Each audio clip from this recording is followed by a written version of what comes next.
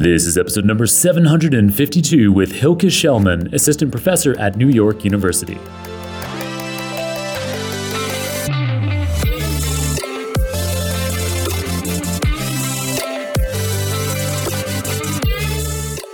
Welcome back to the Super Data Science Podcast. Today we've got a practical and important episode with the Emmy Award-winning reporter, Hilke Schellman.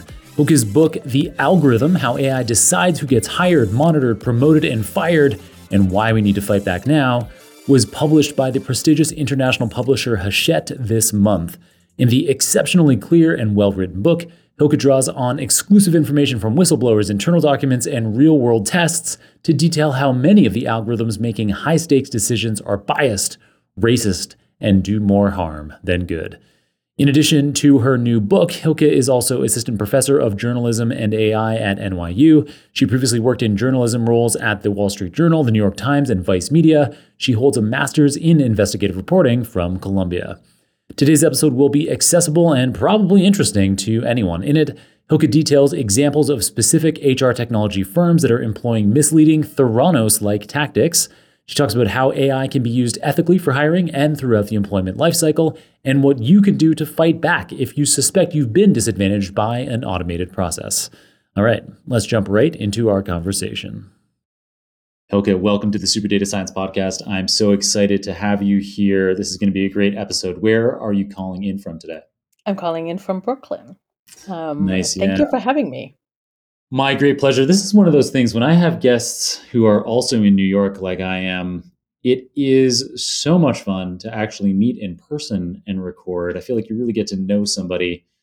But here we are doing it remotely. Yeah, as though you're in the field. Yeah, and maybe we should be doing a follow-up because this episode is going to be really illuminating for a lot of listeners. I'm sure we're going to have great feedback, and maybe it won't be long before we need to do this again or have the pleasure of doing this again. Yeah, and I would love to have feedback. I always, I'm a journalist. I love feedback. Nice. Yeah. Well, listeners are not shy about commenting what they think of episodes when they come out. So get out there, listeners, and be sure to tag Hilke in those comments. We'd love to hear your feedback, as always. So, Hilke, you are here because you had a book published this month by the prestigious Hachette publisher. Uh-huh. Published at least in the US. I'm not sure about global distribution. Yeah. The UK is coming out in February. There will be a China edition. I don't know when that will be. And I've heard from people all around the world that were able to get it through at least Kindle, or there's an audiobook version that Nice. Even if in their jurisdiction it wasn't available, they could listen to it. There's like all kinds of ways That's right. to find this book. So that's the beauty of having a global publisher, I guess. Yeah, and the digital ones, of course, it's easier for them to get around the world quickly. Yeah. So the book is called The Algorithm: How AI Decides Who Gets Hired, Monitored, Promoted, and Fired, and Why We Need to Fight Back Now. And so somebody, I think, tagged me on LinkedIn, if I remember correctly. So it must have been a listener to the podcast. I tried to dig this up quickly, but it's one of those things. LinkedIn is notoriously difficult to find things unless you can go back and see what happened when. Yeah. Mm-hmm. But at some point in the last couple of months, if my memory is correct, a Super Data Science listener tagged me on a post about your book coming out and said, "Great, thank you, Super Data Science listener." Said you should talk to Hilke, and it's because they know what I do for a living. And so not only is this an interesting topic for us, and we've had episodes like this in the past, talking about ethics and bias in algorithms, unfairness. Most recently, a big episode that we had on that was number 727 back in October. It came out on Halloween with Joy Buolamwini, an amazing MIT researcher. She really is amazing. Yeah. Popular coded bias documentary. And so we had a great episode on related topics then. But this listener, I'm pretty sure, pointed out this to me specifically on LinkedIn because this is what I am involved in for a living specifically, is algorithms for hiring in particular. So you and I, Hilke, talked about this a bit before the episode kicked off. And I don't want to just be talking about my company. I think probably parts of it will come up organically as we go on. But let's start by talking about the problem here. So you highlight in your book even in the prologue, you are mentioning a particular company, HireVue, Uh-huh. as Yeah, being they're problematic. one of the largest vendors. They do one-way video interviews. For folks who don't know what that is, it's like instead of having another person in a job interview, either on Zoom or in person talking to you, you just get pre-recorded questions on your phone or on your desktop, and you just record yourself answering. Most of the time, probably looking into the green light and recording yourself, sort of giving. I would call it more of a video presentation, but I guess people call it a one-way video interview.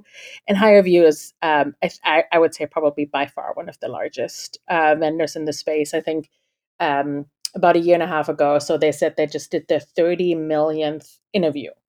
So lots of video interviews are going on. And it seems, if I'm remembering this correctly, I think that things like your book and people like Joy Buolamwini, I think has there been a bit of a change now in HireVue's offering that it used Yes. to be So what happened is I started reporting in earnest in 2018 on the on sort of like AI moving into HR tech. Went to some of these technology company conferences, and I was just blown away how many hundreds of vendors and people, and like I was like, whoa, there's a real change here. And there wasn't a whole lot of journalists, and like this idea that we are quantifying humans, I was like, this is really interesting. Like it seems humans are very complex. Let's see how we do this. So I did want to know more, and at the time HireVue was still doing emotion recognition. Wasn't technically facial recognition because it doesn't look if it's John or Hilke.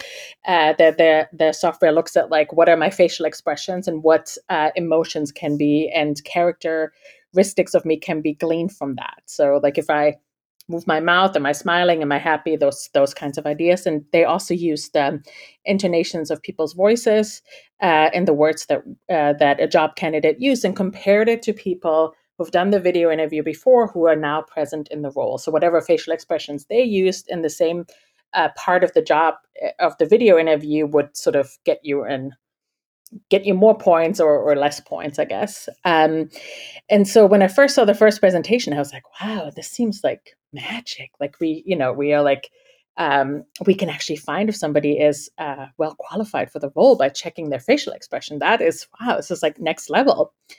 And the more I started looking into it, I was like, oh, wait, like there isn't a lot of sound science underneath here.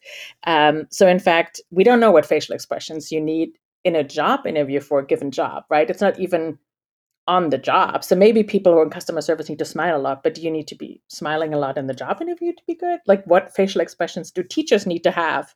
And other people, we don't actually know. And then the second problem is the more I talk to folks in the space on it, there is actually also a lot of variability in like the facial expression and the feelings underneath it, right? So the computers are very good at tracking our facial expressions. It can see that my brow is furrowed or that I'm smiling, and it would infer that I'm happy, but I might not actually be happy. And in fact, many times when I'm on a job interview, I've forced smiled, because I'm really nervous, and a computer would have figured out that I'm happy, but really I'm not. So the question is like, why are we using this kind of predictive AI tools when actually the measurements are not scientifically sound? So I've pointed that out in like a big investigative piece in the Wall Street Journal. Drew Harwell, who was a Washington Post reporter, also had a in-depth piece about HireVue a few months later. There was a couple other, like there was an Epic in inquiry, and I think the government started looking into HireVue and all of that. Sort of, I think there was a lot of pressure on HireVue, and they did end up dropping the emotion recognition, and they did. I think about a year later, I also read in a blog post in the last paragraph that they also did drop the intonation of our voices because similar to the emotion recognition software, there isn't a whole lot of scientific evidence there that this kind of stuff works. But with HireVue, so they changed the way they do things. I sometimes compare the HR tech world a little bit to a game of whack-a-mole because one company changes something and we are very glad that they did. Mm-hmm. The next one, there's still a few folks out there, or companies, vendors out there, who offer emotion recognition, intonation of voices. I've tested that myself in the book. So, you get one to close down, there's the next one, because I guess some of these technological solutions are very easy to pull into these tools, right? There's some sort of Python library that you can pull in, and people feel like, oh, it's here, let's use it. Might solve a problem, but not understanding, like, is this sound science? Am I actually doing something that's valid? And also, like, is this discriminatory or not? Is it actually fair to judge people on their facial expressions, especially people who may not, people who have darker skin? Maybe the light doesn't catch them in the same way, right? We saw this in gender shades. And so there's a whole lot of questions around these technologies and if they're fair. And that was Joy Bulamwini, was specifically in that gender shades work. I was blown away by how particularly poor the intersection between being Black and female was.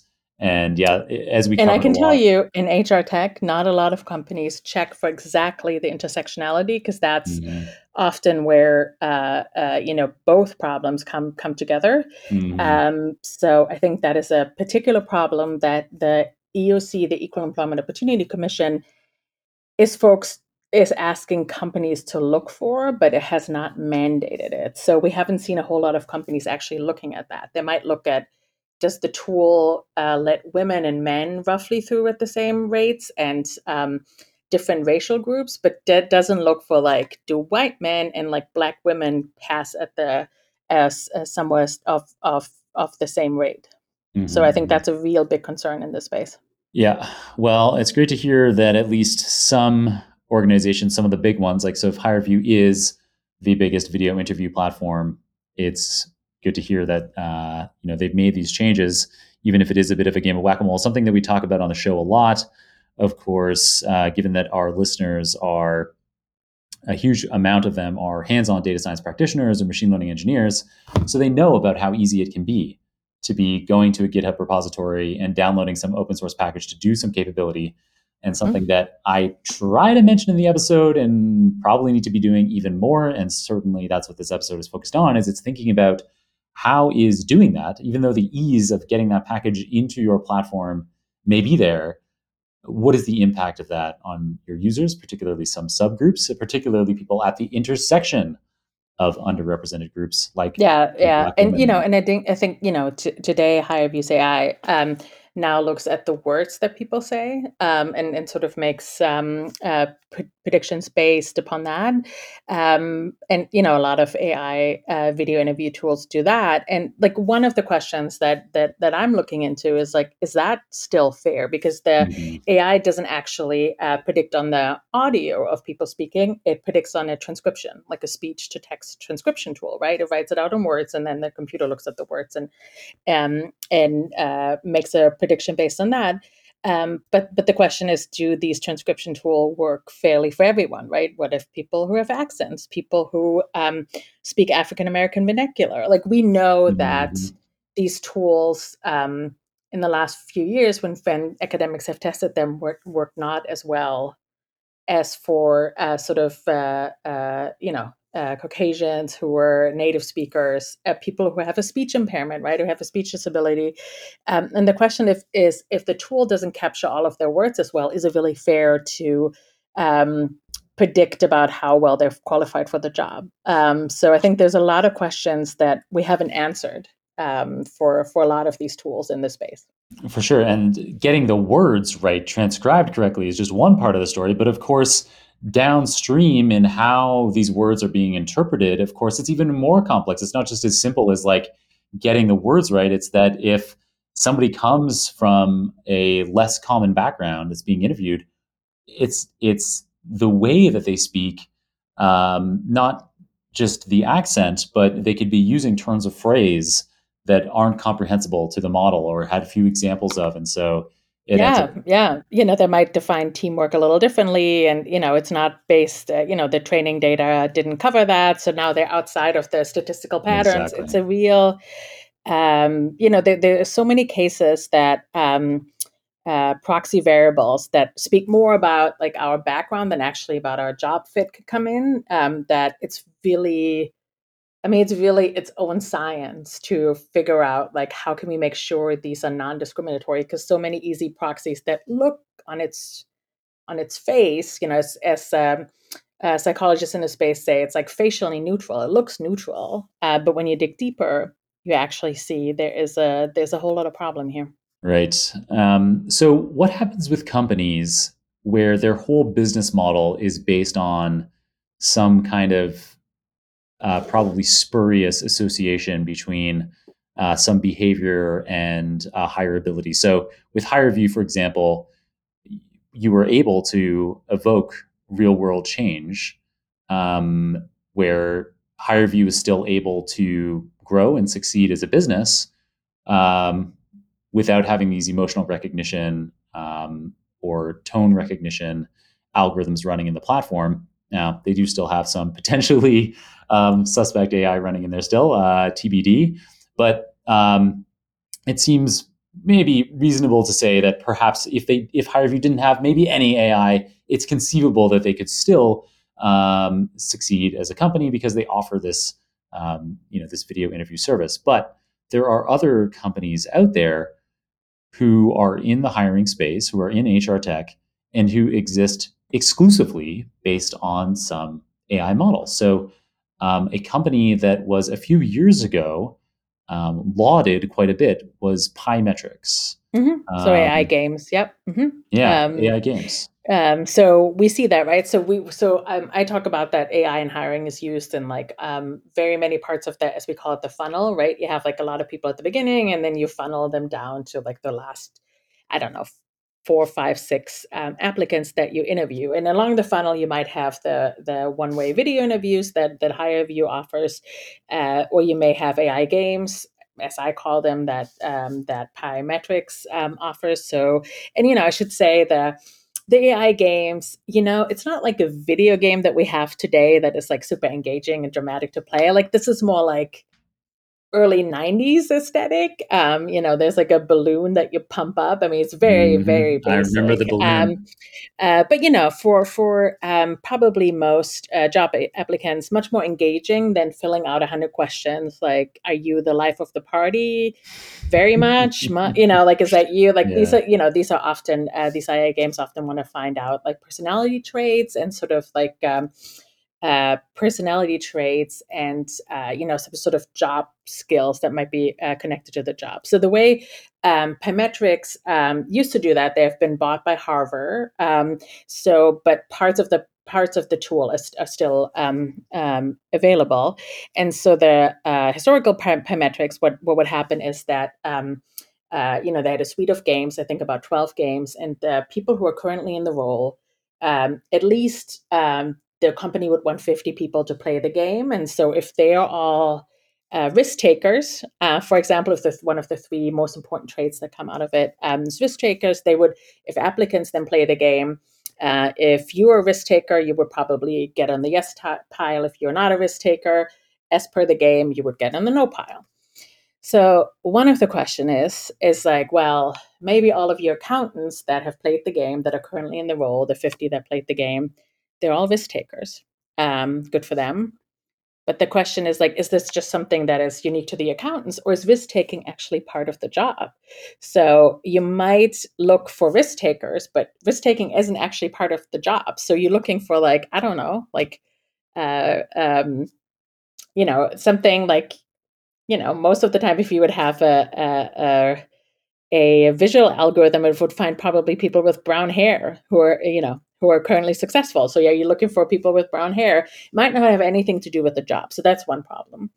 The other problem is like, well, risk taking in a video game, is that the same as being a risk taker at work, right? I think a lot of us might be daredevils in a video game, but does that actually make us risk takers in the real world? And the other question is, do these tools actually pull out these specific traits that they say they pull out? Right? We don't actually know that. Does pumping a balloon and banking the money actually measure your risk taking propensities? So there's a whole lot of problems that when I've talked to experts, they were like, here's why we would be very careful with this kind of AI games approach. Also, a lot of personality predictions isn't actually very doesn't have a high validity for hiring. It's about 5 or 10% of actually success on the job is based on your personality. So putting personality front and center in your hiring process is maybe a little dubious. You might want to bring in a couple more other things to look at candidates.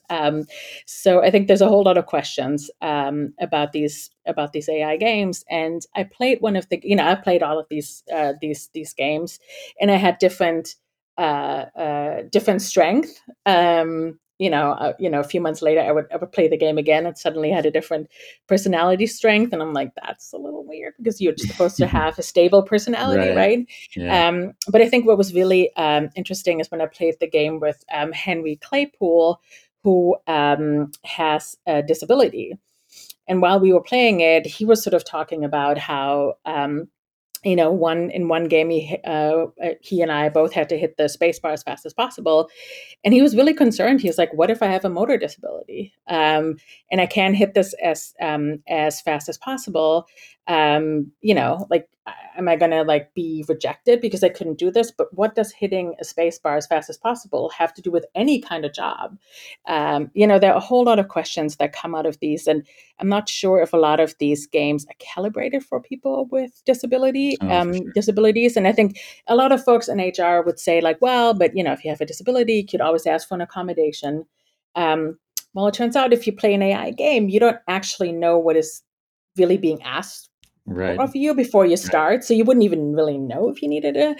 accommodation. And I've also now talked to enough vocational counselors that told me over and over again that their clients did need an accommodation and they never got it. So there's a lot that is broken here and a lot of questions to be asked how some of these tools are set up. Yeah, there's all kinds of these.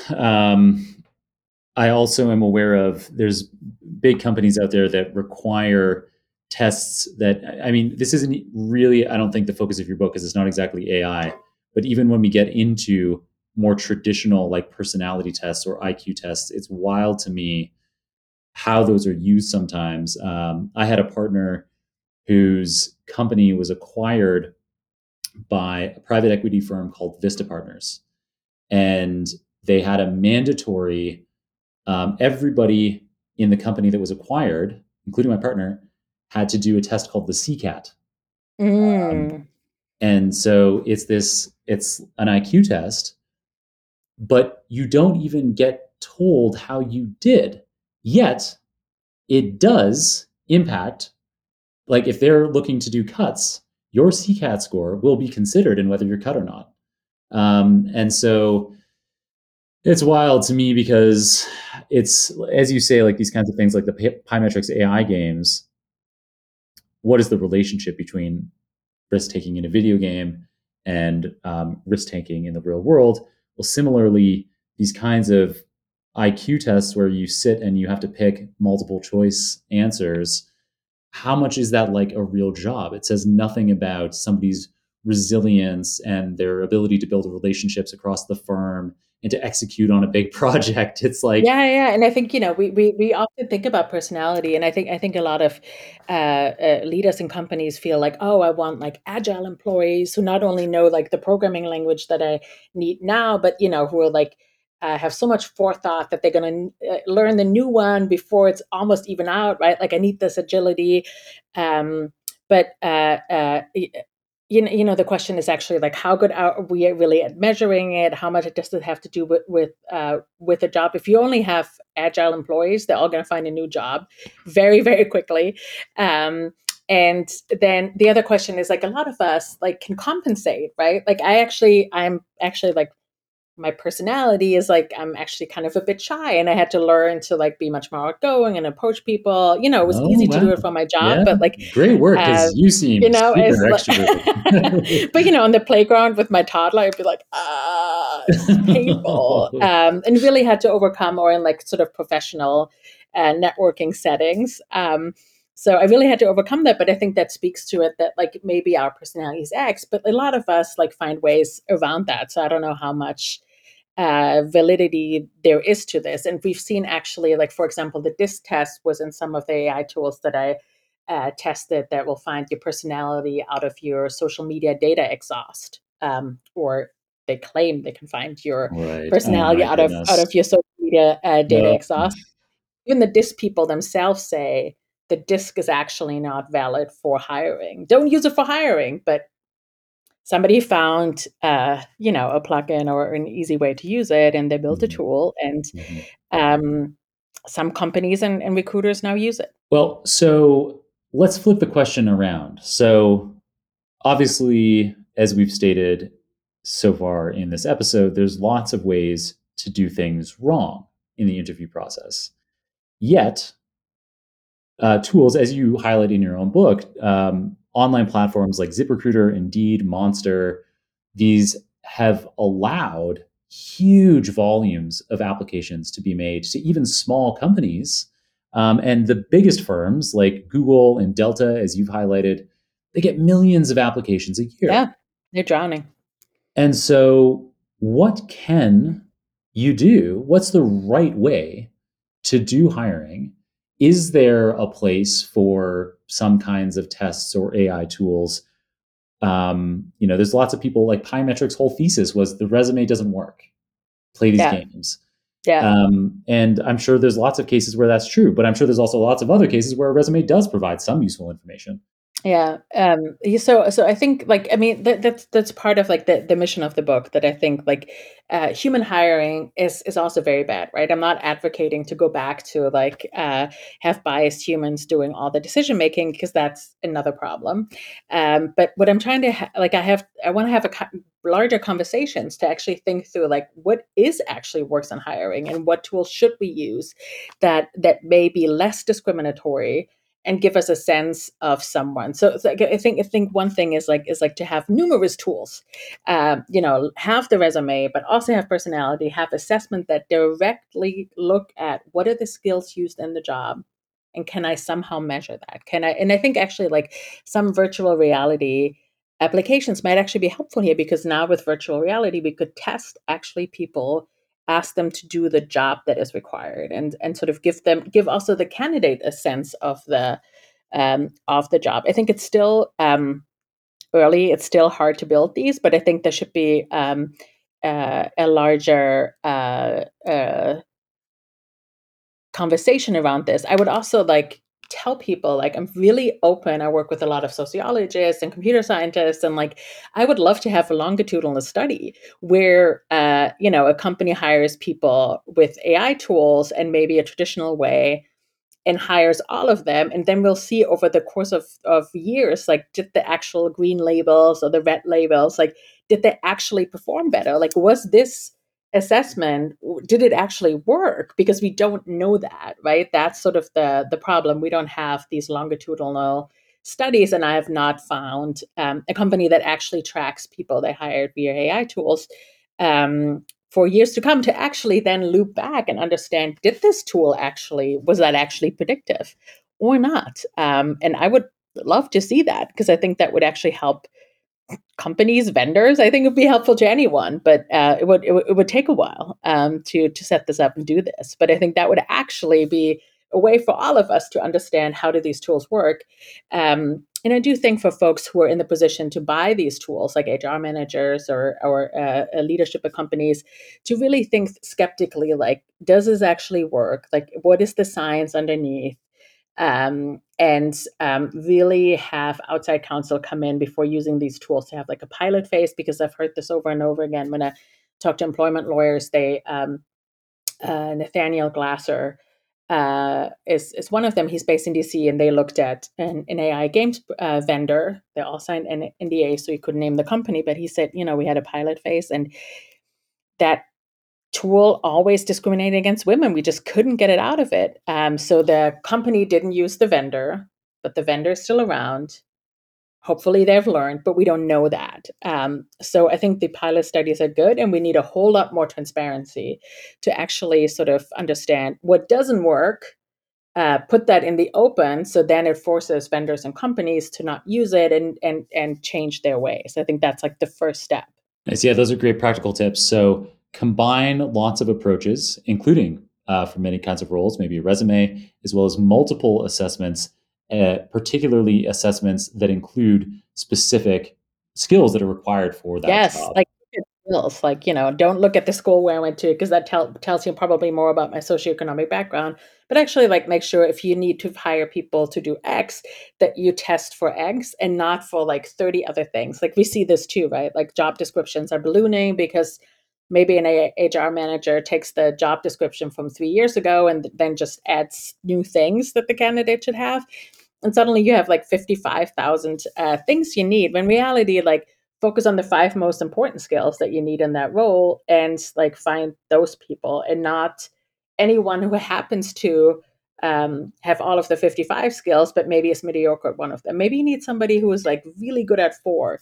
But the way often these tools are calibrated is that they reject um, qualified candidates. And the interesting thing is that, like, when people do surveys of company leadership knows that their AI tools or algorithms or whatever they use for hiring reject well-qualified candidates. And somehow no one is stopping this problem, because I think the efficiency it is just so needed in the industry. There's too many applications coming in, and they just need a technological solution. And they're okay with some that maybe not as good as we want them to be, but they're just so efficient. So what I'm saying is, like, I think the AI tools have proven themselves. The vendors always say this is more efficient. It will save you money, labor cost, make this all faster, and find the most qualified people. So it's definitely efficient. It's definitely probably saving money, companies money. That's why they want it.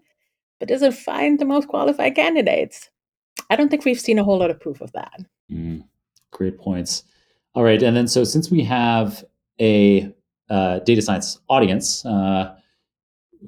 there's probably lots of listeners out there who, like we mentioned earlier in the show, they're very familiar with going to GitHub repos, downloading open source tools. Yep. And so um, I'm interested to hear what thoughts you have for what practitioners, data science practitioners, machine learning engineers can be doing, product managers, business owners can be doing to try to prevent algorithms with biases getting into their platform. I can quickly, and maybe you can even assess my own ideas and the kinds of things that we do at Nebula. So because we are an AI company in the HR tech space, we try to be careful, and I'd love to hear what we might be getting right or might be getting wrong.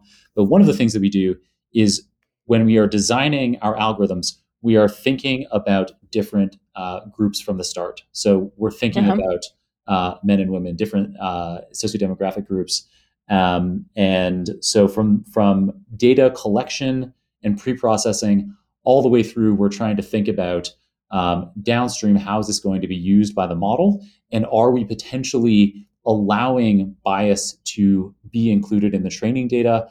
I mean, I guess my question is, like, like, if you have large sets of data on people, like, how can they not be biased in there? Like, a lot of these No, policies are biased. Like, my hobbies are biased, show probably more for about my sure. gender and my background than other things.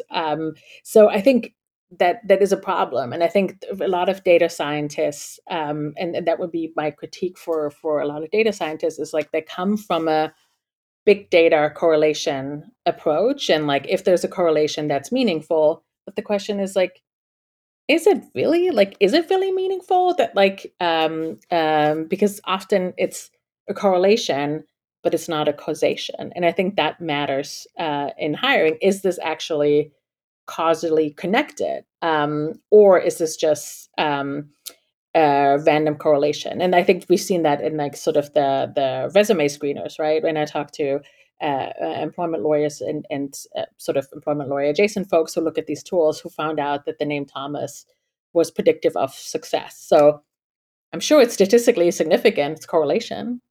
That's what the tool found. But we all know that, fortunately for the Thomases in the world, like, your name doesn't qualify you for anything. It's your skills and all of your the other things that make that. But it's statistically significant. But shouldn't we be using it? Absolutely not.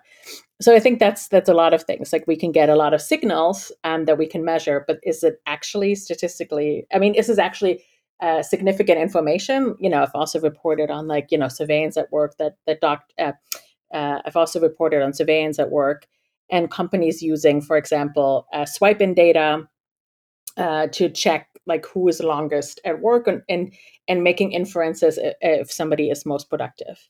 So we all know just by you sitting at your desk for the longest doesn't make you the most productive, right? And we don't even know what it means to be most productive. But when that's what the company used for promotions, and when they had to do layoffs during the pandemic, they also wanted to look at this data because the data was available.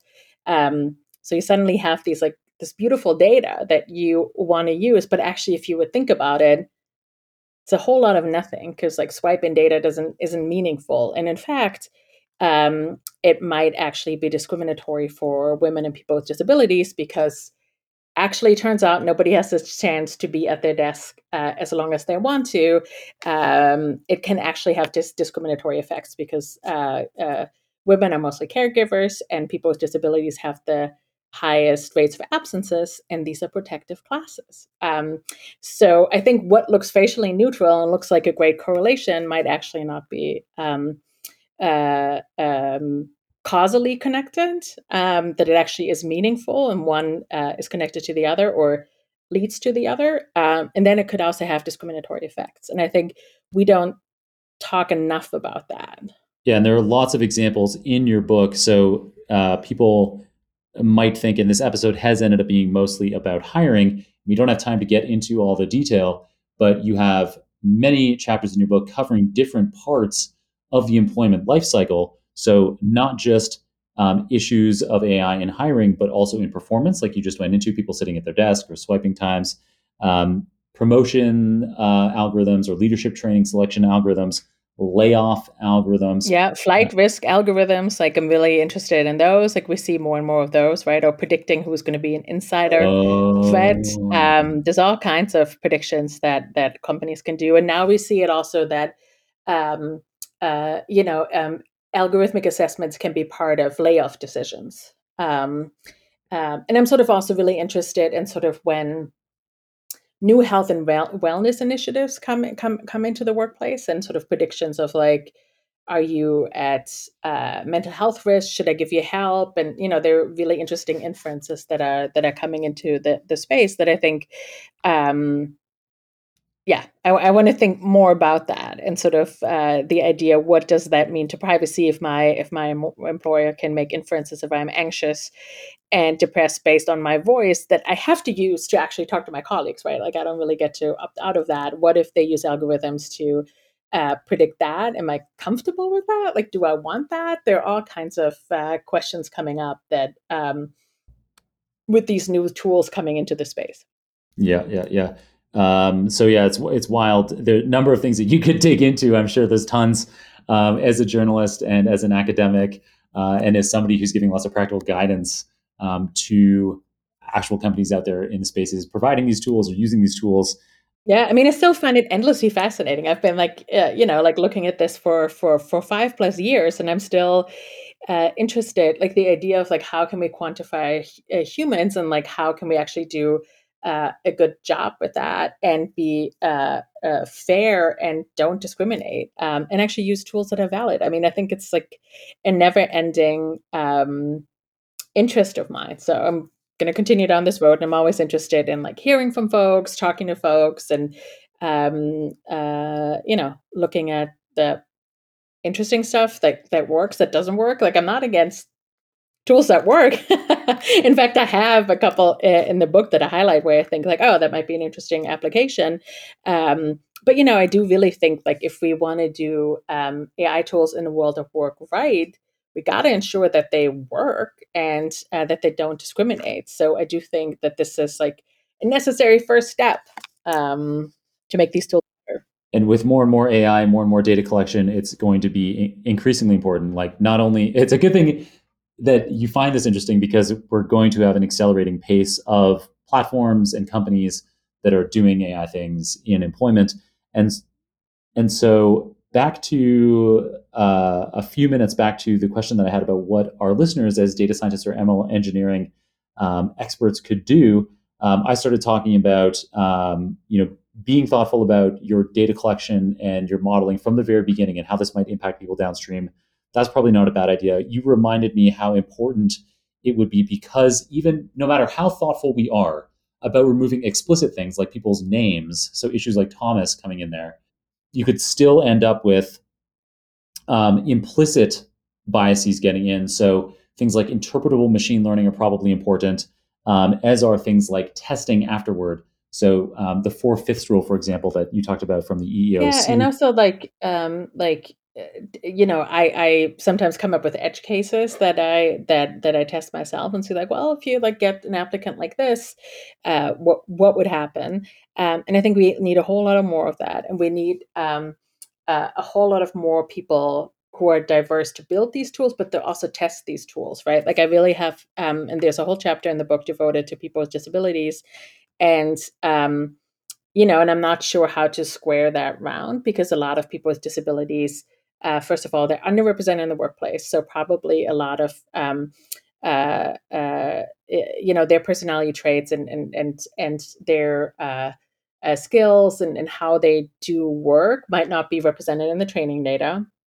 And then the problem is also a lot of their disabilities are so individually, right? Like I might be autistic and somebody else might also be autistic, but my disability might manifest itself so differently than from somebody else. So even if somebody else in the training data, it might not actually cover the way my disability is expressed. So like it's such an individual thing, and having a one size fits all algorithm is just not very clear to me how that is going to work. And we don't want to leave folks who are already marginalized, who are already underrepresented, in the dust. So I think there needs to be a whole lot more testing and thinking through this before bringing the products to market. And not, I think we're pretty good on like race and gender. Thinking about that, there's still problems coming up with that, but I think like people, you mentioned intersectionality, very important. People with disabilities, we haven't talked a whole lot about age and how that is affected by by algorithms that we use. So I think there's a whole lot more testing and thinking through out there. And truthfully, I think often companies don't have the time. They have to go to market. They don't have the luxury of years of scientific research. Yep. You know. Yep. So really great points there. Just quickly getting through them. Trying to remove data that could be biased from the data because we can't be sure that we get that all right, or there could be implicit biases. Having interpretable machine learning in there, having diverse people building these tools and testing these tools is critical. And then my last one here is that testing afterward, once the algorithm is developed. So not just the main effects, not just making sure that the main effects are not having bias, but the intersections too. Yeah, and always test, even if you think this is like totally facially neutral. Like I talked to a former director or a senior acquisitions folks of one of the largest companies in the United States, and he said that they found out if somebody has a friend in the workplace, they would stay longer at the company. So they wanted to build out retention. But when they actually looked at the results, they found out that this was overrepresentative for Asian Americans and African Americans. Had way less people at the workplace, so it was actually discriminatory. But you would think like, wow, if you have like an acquaintance or a friend at the work site, that's great. Like you stay longer. It's a great predictor of success. Let's find people who know someone.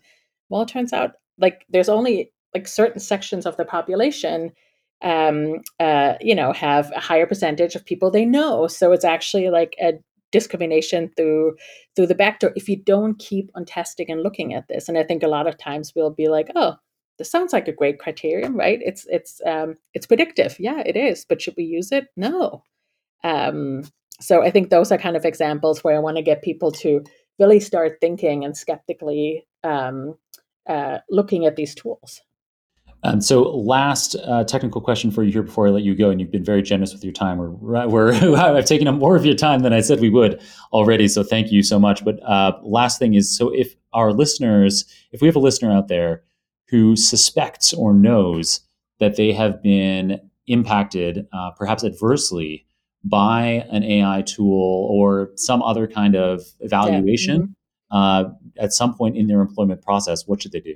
They should call an employment lawyer and me, and possibly call the EOC, to the Equal Employment Opportunity Commission, who are all tasked with looking into this. I think it's a little bit difficult in the United States and in most jurisdiction, because you have to show that you were harmed by a tool. So I mean, we all get rejected from applying for a job all the time. So, do I know why I was rejected? So it's really hard to have that, to show that you have evidence of that unfair rejection. I think what might be helpful. I've seen people who have recorded some of the assessments, who have asked for their data from companies, but very easy under GDPR in Europe, and I think there's some consumer laws in California that will also allow people to do that soon. So I think those might give you hints, but there is a little bit of a growing chorus of people who want. If you see design features that are problematic, so the EOC, for example, find a company that had made people put the ages into whatever template they had on their website. So a woman put in 55 and then younger and older, and she was rejected when she was older and not when she was younger, and she brought a case to the EOC. So by the design choice already gave you a hint that there might be a problem. So those are one of the cases. So I think people want to see, like, okay, let's see if we can, if you find a design feature that's possibly problematic, maybe we should let a case come through. But right now, that's not the case. So it's very difficult to actually bring a claim. So the more we need to rely on whistleblowers, employment lawyers who are in this space, who will hopefully speak up and tell us when they find problems, because that's the only way the industry will get better. And I know that everyone in the industry also does want to hire people fairly. I know no one sits there and wants to discriminate, right? It's just like a matter of, if we use these kinds of AI tools, we need to make sure they work. And that is a very, very hard task to do, and don't discriminate. Mm-hmm. Well, lots of great guidance there for data science practitioners, as well as anyone who thinks they may be impacted by these AI tools in the employment process. Hilke, before I let you go, I always ask guests for a book recommendation. Of course, we have your own brand new The Algorithm, which people should be checking out. But do you have another recommendation for us as well? I do, and I think it's slightly off the beaten track. One of the books that has touched me the most is actually "The Warmth of Other Suns" by Isabel Wilkerson. Wilkerson, that is about the Great Migration to the north of the United States. It's actually beautifully written, and I've never cried reading a nonfiction book. And at the end, I was so sad and I cried. Oh, wow. That was a very powerful book that really has nothing to do with AI, but with the love of humanity. I think it was just a beautiful, human spirited book. So I yeah, like how you kind tell of me what you just think. I like how you just indirectly said there that AI has nothing to do with love of humanity. That's perfect. I think, look, I think it can actually help us a lot. There was a reason why almost 6 years ago I started investigating. Actually, it's been 6 years. I started investigating this because I love the idea of AI. I think it's like a transformational technology. Clearly, it's fascinating. Just have to do it the right way. Yeah, that is the key thing that can come out of all this is that we know that humans make terribly biased decisions and are so much more likely to, for example, pick people that look like themselves for a role. And so there is a huge opportunity here with technology, with AI in particular, to undo some of those issues as opposed to propagate them and just make them reinforced. Yeah. So fantastic. Thank you so much, Hilke, for coming on and giving us so much of your time in today's episode. I Yeah, really well, thank you appreciate for it. having me. As you can tell, Yeah. I love talking about this topic. I'm endlessly fascinated. So Yeah. I'm thank you all for listening. Yeah, it was a really fun episode. How should people follow you after today's episode or get in touch? You know what? The easiest way is like LinkedIn. There's only one Hilke Schellman, so find me on LinkedIn. I also have a website, but we all kind of left Twitter, so I think LinkedIn is like maybe the new Twitter for the world of work. I'm not sure. It We'll seems to be see. by default where people are Yeah, ending up. for lots of Um, people now. nice. All right. Thank you so much, Hilke. And we'll be catching you again soon, maybe for an in-person episode. I hope so. Thank you, John. Lots of food for thought in today's episode. In it, Hilke covered how AI-driven processes like higher views, emotion recognition, and Pymetrics AI games can do more harm than good during the hiring process. She talked about how combining resumes with a suite of assessments, including assessments that cover skills that are specifically required in the role, can provide a more holistic snapshot of a job applicant. And she talked about how data scientists can curate their training data and modeling approach carefully while using interpretable ML approaches, diverse builders, diverse testers, and tests of both main and interaction effects to not only minimize the negative impact of AI in decision making, but potentially make a positive societal impact with AI. All right, that's it for today's episode. If you enjoyed it, consider supporting the show by sharing, by reviewing, by subscribing, but most importantly, we hope you just keep on listening. Until next time, keep on rocking it out there, and I'm looking forward to enjoying another round of the Super Data Science Podcast with you very soon.